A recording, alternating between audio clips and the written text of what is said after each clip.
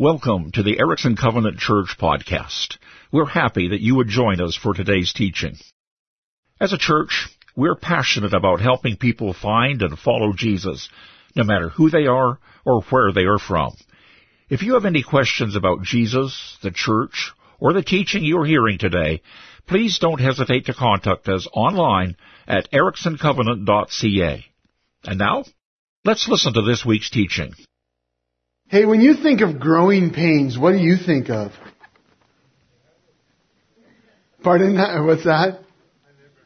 You never had that? Oh, funny, Bill. The TV show, okay, yeah. That's great. Anyone else? What do you think of when you think of growing pains? Do you remember having growing pains? Muscle aches? Yeah. Oh, yeah. Screaming 5-year-olds in the middle of the night. Ooh. Is that recent? Is that still kind of sharp? Yeah, right. Anyone else? Let me tell you what I think of. Seared into my mind, or shall I say my knees, is the memory of the Datsun 210. Green, just like that one. Now, I admit, when I was looking for pictures of the Datsun 210, I thought, I'd like to drive one of those now. Anyone? It'd be kind of cool, right? Kind of vintage. Maybe a flame down the side. But anyway, the neighbor had this. We lived a half an hour out of town, and we would, at times, drive home. Now, I did the math. So, the mom was driving with her daughter. And then there were me and my brother and my sister. And we were teenagers at this point. Well, I was growing.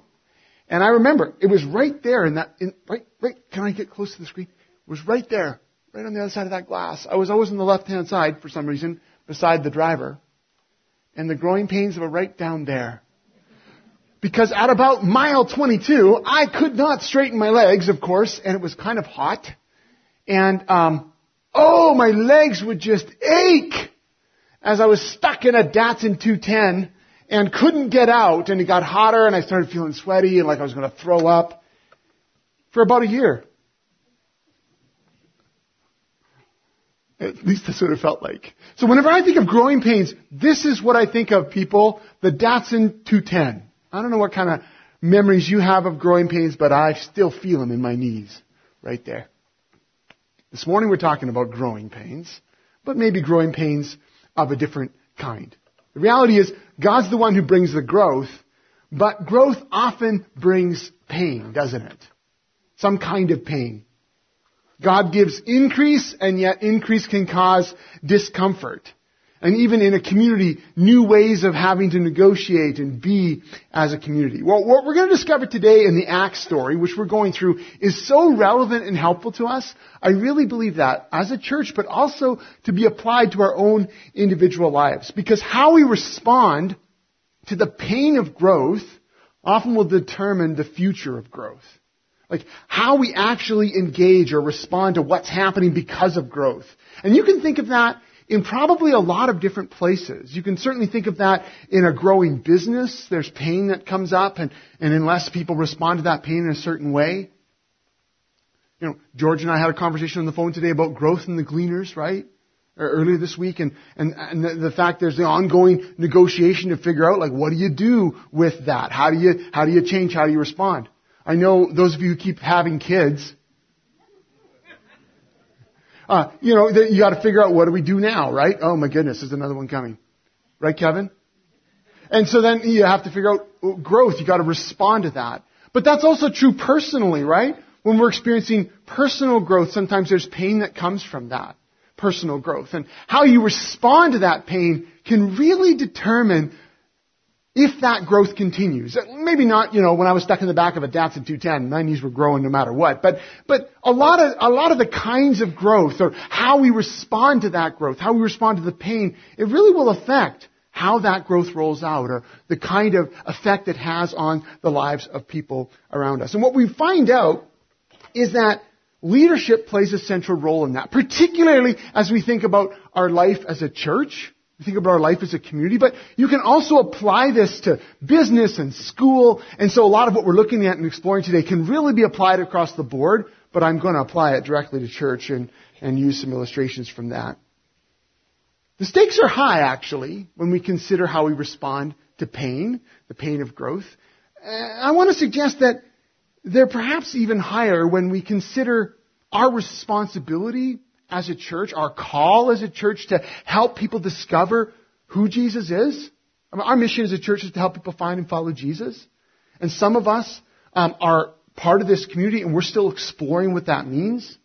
And you need to know that, like, our goal, our hope, our desire is to help you take that next step in finding and following Jesus. And for those of us who are following Jesus, to find out, what does that mean for my life? How do I step into that? How do I actually fall after Jesus and follow him in all that he is calling me to be and who he's, the things he's calling me to do? And so we're committed to that. And the stakes are really high when, as a church, then, there's pain, for example, because of growth, different kinds of growth, and then we avoid it. We pull away from it. Or we react to it in certain ways. The stakes are really high because people's lives are really impacted by our response. Well, today we get a front row ticket into the first kind of growth crisis of the early church. We're going through this history. The book of Acts is the 5th book in the New Testament. And it's our front row seat to the early church. But now, here at the start of Acts chapter 6, we get to watch the first time that this church has had to deal with pain and a crisis that comes from growth. And watching them, how they responded to it was hugely helpful for me. And I want to share that with you because how they responded ultimately changed the course of history. We're here today because of how they responded then. And so we can learn from them, but also be thankful for them. Let's pray together as we start. Jesus, I thank you for your commitment to your people, to us, to the church, because you know that in order for men and women and children to discover who you are and what you've done for them, you've chosen, we're thankful for this, but we're also a little daunted by it. You've chosen to use us in that, to actually help others find you through us. And I pray today we'd be open to learning another way that you are fulfilling that promise in us. In your name we pray. Amen. Well, the early church in Acts now is somewhere around, it's a rough number, between 5,000 and 10,000 people. Okay? It's been growing rapidly, and they're making waves. They're continuing to gather to pray and worship all the time.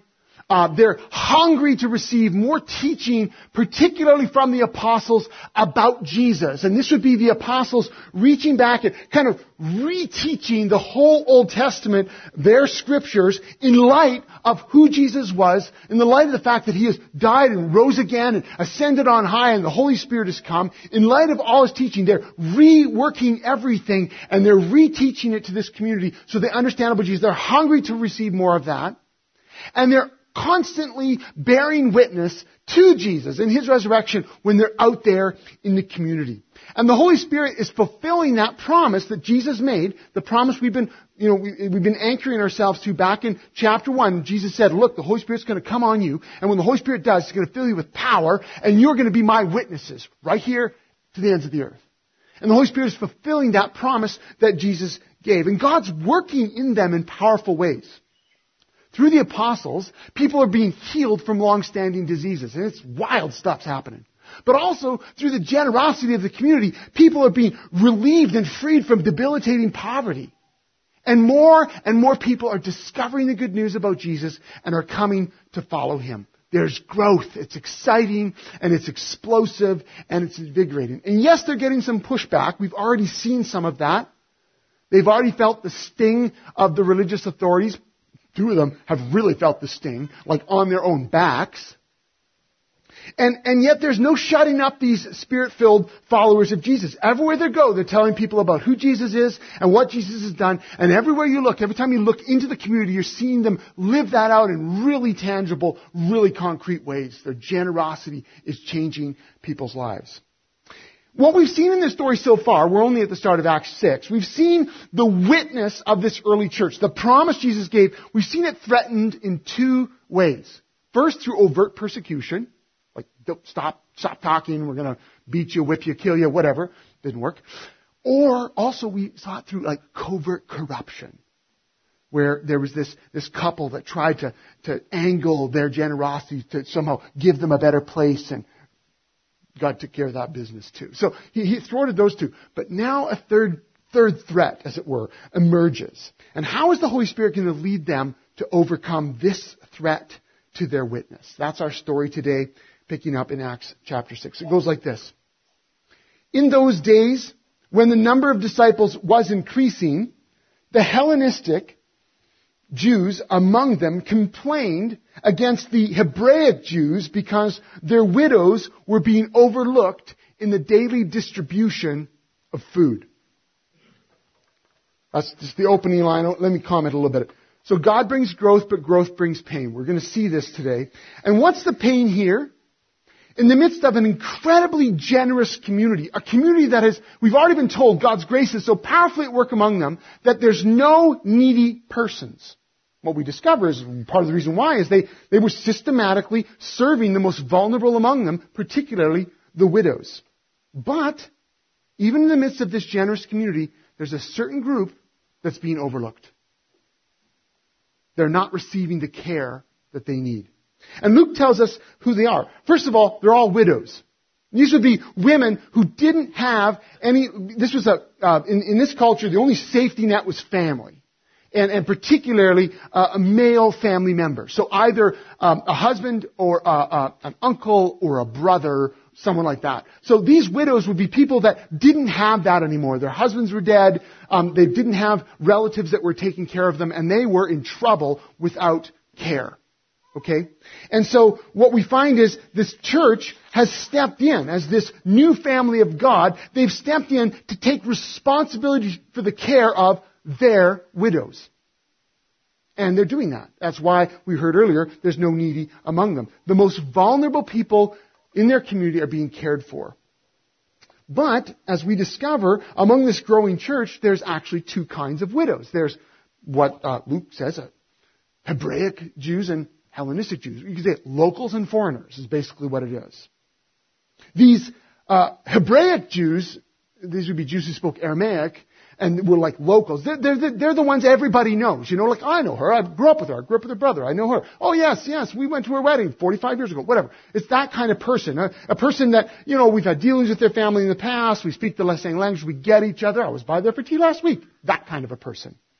And then there's the Hellenized Jews who, quite honestly, we don't know them very well.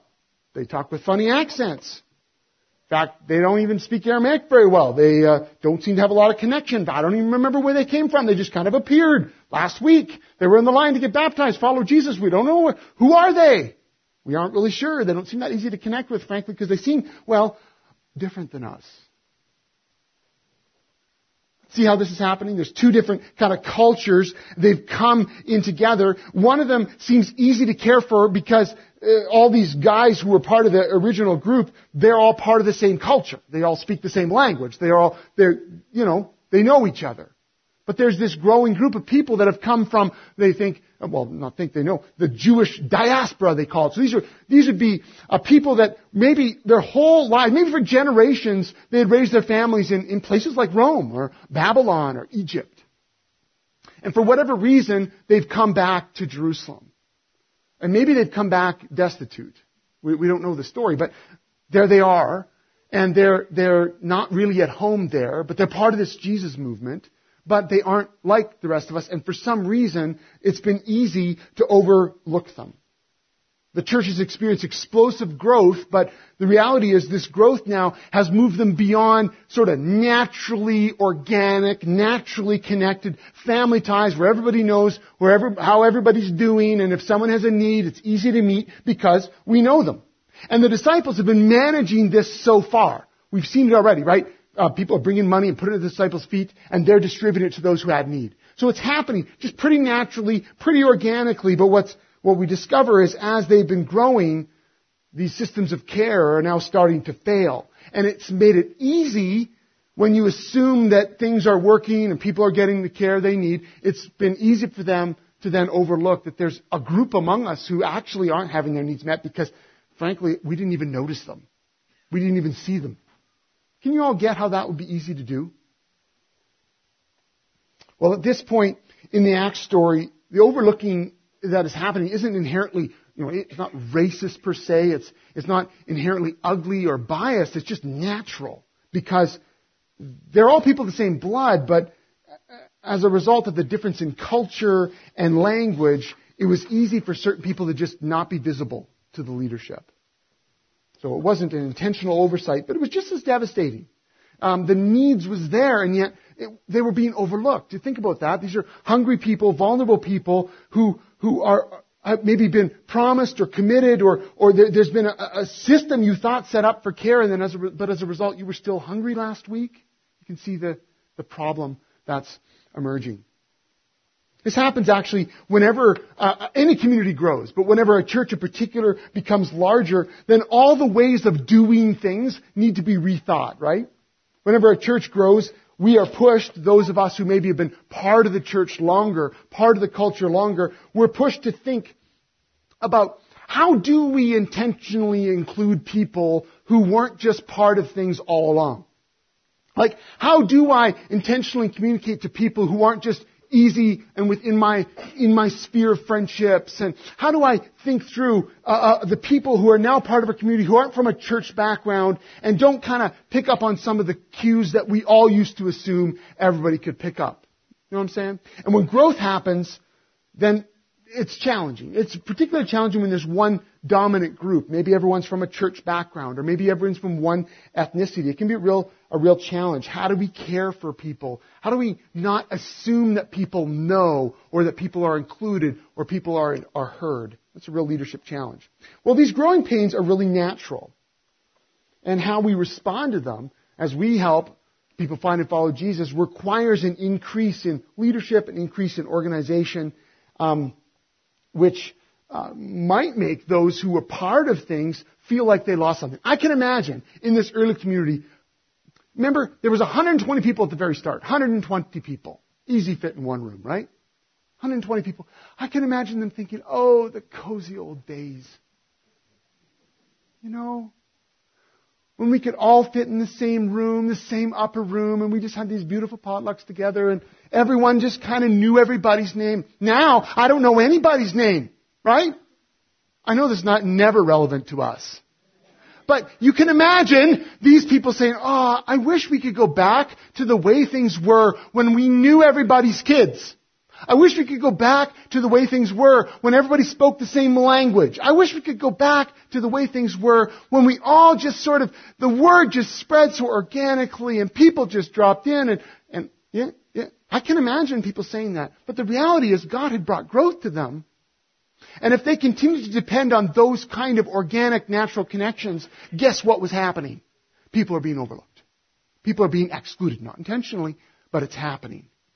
And so there had to be a change. In fact, if there hadn't been a change, if there hadn't been a willingness to engage us, it would have stunted their growth. It would have hurt people. The gospel of Jesus Christ would not have been shared with as many people as a result. So, what we discover is a complaint is lodged with the leadership. And this complaint reveals a threat to the mission of the church, and how the leadership response is critical. Let's see how they did it. This complaint comes up when the outsider widows are being overlooked, and here's the rest of the story in Acts 6. So, the 12 gathered together all the disciples and said, it would not be right for us to neglect the ministry of the Word of God in order to wait on tables. Brothers and sisters, choose 7 men from among you who are known to be full of the Spirit and wisdom. We will turn this responsibility over to them and give our attention to prayer and the ministry of the Word. This proposal pleased the whole group. They chose Stephen, a man full of faith and of the Holy Spirit, also Philip, Prochorus, Nicanor, Timon, Parmenas, there's a nice one, and Nicholas from Antioch, a convert to Judaism. They presented them to the apostles, who prayed and laid their hands on them. Do you hear what they did there? I want us to tease a few things out of this story. There's so much to learn. It could be like a leadership workshop. And I want to just say, if you're like unfamiliar with church, in fact, you might be here today and you're thinking, I'm not even sure about the Jesus guy, and somebody drugged me here and said the coffee was good and all that. I want to just say, I'm going to talk specifically about church leadership a lot today. But I promise you can take these principles and apply them to your business, to your school, to your workplace. They work. They're good leadership. But I want to specifically focus on the kind of godly leadership that we talk about, that we need as a church. It's going to help us understand how we lead in a crisis, how we respond in a crisis. I'm probably going to be a more reflective today or personal today than I normally am. I'm going to talk a lot about maybe myself and my own challenges in our church. I hope that serves you. Yeah, I really do. And maybe it'll foster some more conversation. So here we go. Well, I want to share 7 ways that godly leadership overcomes missional threat that really come out of this story. And some of them I'll spend more time on, some less, but I think they'll all be helpful. The first thing we see is that godly leadership listens during a crisis. It's the first thing that's implied in this story, that these 12 guys listened. They didn't just get defensive and say, hey, we're doing the best we can, lay off. They didn't just say, well, what are you talking about? Help is just as available to them as it is to anyone else. We're doing our best here. Can you imagine those kind of responses? I can. I can feel them within myself. When someone, you know what I'm saying. But these guys took it to heart. They were all ears. I can tell you that listening during a crisis can be very, very difficult to do. Do you realize that? When the wheels are coming off, when things are difficult, it is sometimes very hard to listen with an open heart, with an open mind. In my work as a leader, I've learned that you cannot lead well without listening well. And that's true in your family, and that's true in your business, and that's true with your friendships, but it's really true here at the church. In our history of the Erickson Covenant Church, we have not always been good at this. But I can say we've always worked at it. We've always tried. When I arrived at this church 8 years ago, the church had just weathered a significant crisis and was working hard at listening well to people who were not feeling heard, particularly not feeling heard by the leadership. And it took very intentional, very hard work of listening on the part of the leadership team to overcome that crisis. And who we are today as a church owes a huge debt to those leaders who at the time were working very hard to listen. And I see some of them here today. Listening is critical as leaders. And I can tell you that as a leadership team today and as pastors today, we want to be leadership who listens. That's our desire. We work hard at that. I'm not saying we always do that really well, but I know that that's our posture. We want to be leadership that listens. Now, it doesn't mean that every complaint that gets lodged is of equal value. Can we all just say that? Can we all acknowledge that? Not every complaint has equal weight or equal value. It doesn't mean, though, it shouldn't be heard. It just means the response might be different. Over the years that I've worked for churches, I have heard my share of complaints that aren't actually about the mission progressing. You know what I'm saying? It's really about the fact that I'm feeling uncomfortable because of the growing pains. I've heard my share of complaints. What I know is true, though, is this. If a leader is listening well, even a conversation like that can become an opportunity for further growth for that person, as well as further growth for me personally. Listening during crisis is crucial to growth, whether that be personal growth, whether that be church growing, whether that be a witness expanding, whether that be in our business, whatever. We need to listen, however it's lodged. Now, I blog about this quite a bit. I don't know why. It's probably a pet thing of mine. It really does matter how you lodge your complaint. I think I've gone off on that several times in my blog. But in fact, I have one waiting in the queue. You might see it this week. There's reasons why sometimes your criticism or insight isn't received very well, and we can learn how to do that really well. That's a whole other conversation. But as leaders, we need to be open to listening. Sometimes when the complaint comes, the criticism comes, it's difficult to receive. We need to be the kind of people that hold that, open that, hold it openly, and then respond appropriately. Well, how do we respond? Second, we see this in these 12. Godly leadership clearly responds not anxiously reacts. This is a big one for me. Whenever there's a problem in the church, I am very anxious to fix it. Sometimes too anxious. I find it so easy to react instead of respond. Because I am the kind of person, I think you know this, I am the kind of person that just wants everybody to get along, and I want everything to be okay, please. I hate it when people are fighting. I hate it when there's struggle going on. I hate it when there's the pain of growth. I do. And so those kind of things make me feel very anxious, and I want to immediately try to make it all better. Right? And I've done damage to some of you because of it. I know that. And so learning how to clearly respond, learning how to take a breath, learning how to just pause, Lord Jesus, help me pause, and wait so that there can be a clear response as opposed to just anxiously reacting.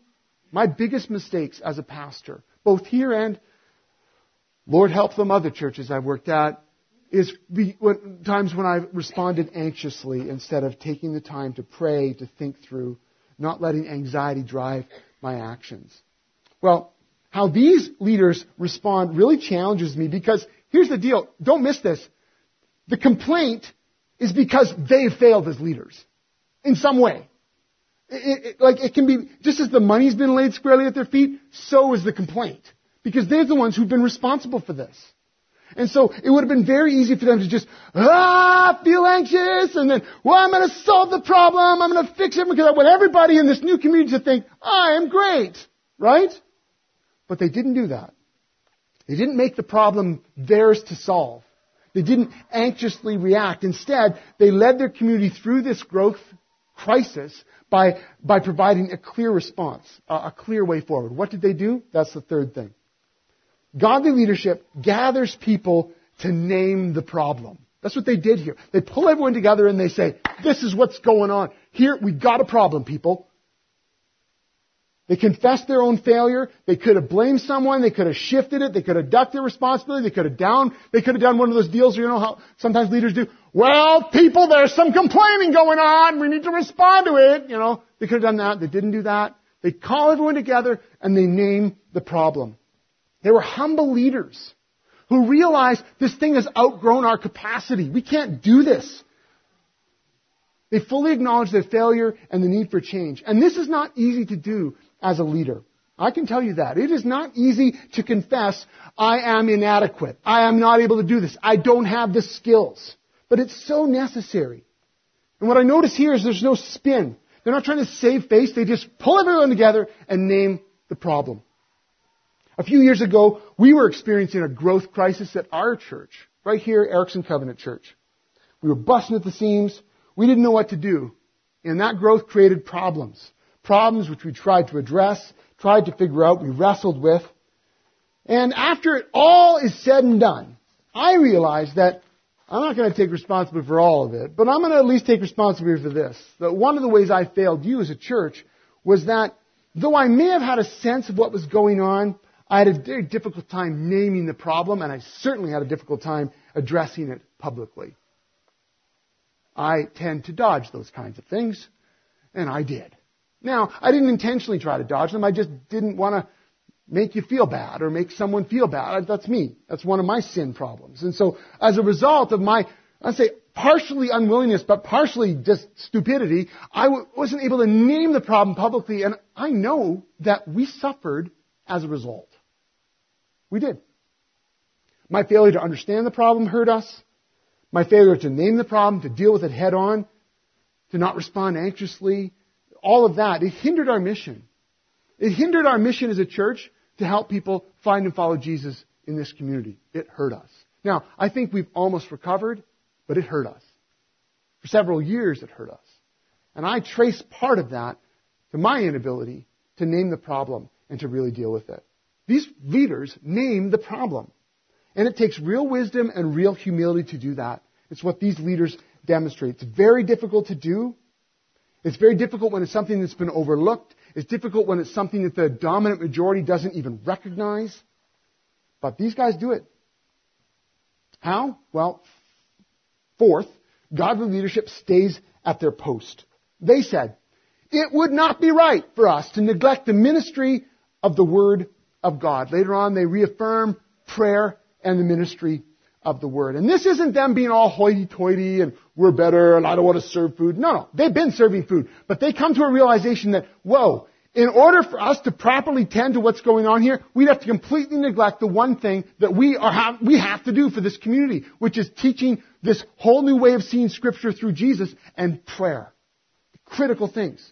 And whatever the crisis was, the Holy Spirit helps these leaders take and face real facts.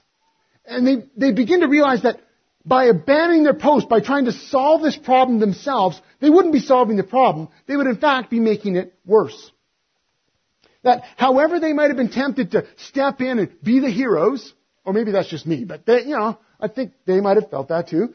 They began to realize that they can't abandon their central responsibility in the life of the church. That in order for the church to keep growing, they need godly leaders who won't abandon their post. The church needed these apostles to keep teaching them about Jesus, to keep praying for them and with them as a church, to keep helping them serve as witnesses in their community, in their family, in their city. And so at this moment of crisis, they reaffirm their responsibility to God's Word and to prayer. And they realize that growth just can't continue if people aren't actually hearing about God's Word. If Jesus followers aren't learning to follow Jesus, if the new family of God isn't being taught how to be kingdom citizens, none of this is going to happen. I think this represents a tremendous challenge, a tremendous temptation, really, for pastors, for me personally. When things are growing, or where complaints are rising, when needs are growing, I am very tempted to try to be every single thing this church needs. I feel that temptation every single day. I do. I need to be an awesome fundraiser, a thoughtful theologian, a great marriage counselor, your best friend. I need to be interceding in prayer. I need to be a janitor at times, youth pastor at other times. I need to be a real critical thinker, but also good on the soundboard. And I need to be able to discipleship, mentor others, lead worship when I have to, as well as be a model dad, husband, and I like to farm. Plus, I just need to be an all-around awesome guy who doesn't ever seem very stressed. But here's the thing that really hit home for me in this story. Trying to be everything that the church needs not only is a failure of leadership. It not only distracts me from the core thing that I need to be about, but here's the thing. It actually disempowers everyone else from being who God has called them to be, from being who you have been called to be, serving in the roles that God has gifted you and called you into it. Actually, when leaders are stupid like that, they actually prevent the church from being who the church is called to be. And so, godly leaders need to stay at their posts. I could use examples, but I won't because the sermon's getting long. Here we go. All right. Fifth, godly leadership defines the spiritual parameters of new ministers, of new leaders. Now, in this community, the 12 gave some direction. They didn't abdicate everything. They gave some direction about the kind of people who needed to be empowered into greater leadership. They said, 7 men from among you who are known to be full of the Spirit and of wisdom. These ended up being people who were from the same kind of background as these widows who were being neglected, Greek speakers, Jews, one of them was a proselyte, but they're all kind of from that community. And I love this. They're filled with the Spirit and with wisdom. So it's not just that they're have incredible spiritual depth, but they're as dumb as posts when it comes to administration. Nor was it like there's like super awesome business people and awesome administration, but they don't really know a thing about Jesus. But hey, you know what? They'll really help us. You know, it's not one or the other. It's both and. And they're told, look, you need to look for people that have the Spirit, full of the Holy Spirit, and full of wisdom. These are the kind of people that need to be empowered. Godly leadership doesn't just say to the community, oh, go ahead and appoint anyone you like. Because the life of the church is too precious. And the witness of the church is too important. The people who are empowered to lead the church in a variety of ways, and we're going to see some of those guys who are empowered here go on to do some crazy stuff in the kingdom. Stephen and Philip in particular. But here, what we see is this needs to be there needs to be some parameters so these people are trustworthy and Jesus following and Spirit filled. And as the New Testament develops, of the Apostle Paul in particular, he begins to describe that a little more for the churches that he planted, saying, look, there's some criteria you got to look for in leaders. Because we got to be careful with who's empowered into leadership, because the life of the church is really affected by the leadership. And so more directions given as the story develops. But this blend of spirit and wisdom is so critical. You need to know that as a leadership team, I'm part of that leadership team. It is our desire that as a leadership team, we're elected by you. And you may not be fully aware how this works, but we have a leadership team, and the members of the leadership team serve in 2-year stints, maximum of 4, before taking a break. But they're called into leadership, and we, as a church, we want to be empowering people who are full of Spirit and have wisdom.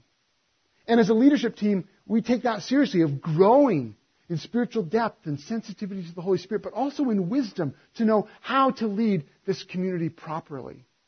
And even over the next month or two, there's a nominating committee that was just empowered on Monday at the congregational meeting, and we'll be looking for some new people to join the leadership team. There's some going off, some coming on, but we're looking for people who are filled with the Spirit and wisdom, not perfect, but moving the right direction and able to come and provide and grow within the context of this leadership team for the sake of the church. So, they provide parameters, but that doesn't mean they're hovering, it doesn't mean they're hand-holding. Number 6, godly leadership empowers others to solve the problem. I love this. They recognize the problem was, quite frankly, of their own doing. The church had grown beyond their capacity. So when they set out the parameters, they still say, look, here's the kind of people you're looking for, but you know them, go pick them. This is what you need. You do it. They empower this community to actually look around and say, well, who could be good at this job? Who could serve us in this way? Who is showing incredible spiritual growth and leadership and yet real wisdom, and they could step into this role? And however they processed that, they forwarded these 7 names. These leaders empowered others to solve the problem. It's a humble leader that can do that. And they kind of restrict their own parameters. Say, this is what we're called to do, but here's your responsibility. Go and do it. Go and do it. And they're empowering others into ministry. Which takes us to our 7th point. Because after they forward these names, godly leadership affirms growing ministry leadership. They affirm the community's choices. They don't quibble. They don't question. They gather around these new leaders and they pass the torch. They affirm them publicly. They bless them in their ministry leadership because they know that more leaders in the mission means more growth in the mission. In fact, the more leaders who are affirmed and empowered into ministry, the more witness will grow. They know this is true. This is a challenge for us all, isn't it? Not just a challenge for leaders, it's a challenge for all of us as we recognize the need for us to be empowered into ministry, to serve in leadership, to serve in ministry capacities in our own church life.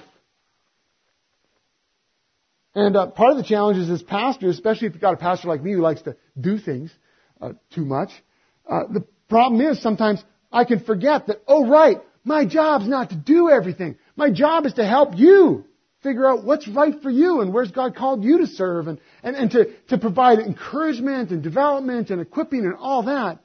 But whenever you're tempted to look at me and go, but we hired Tom to do that. Whenever I'm tempted to say, well, you're paying me, I should do this. The both of us got to sort of stop and go, whoa. What's your job?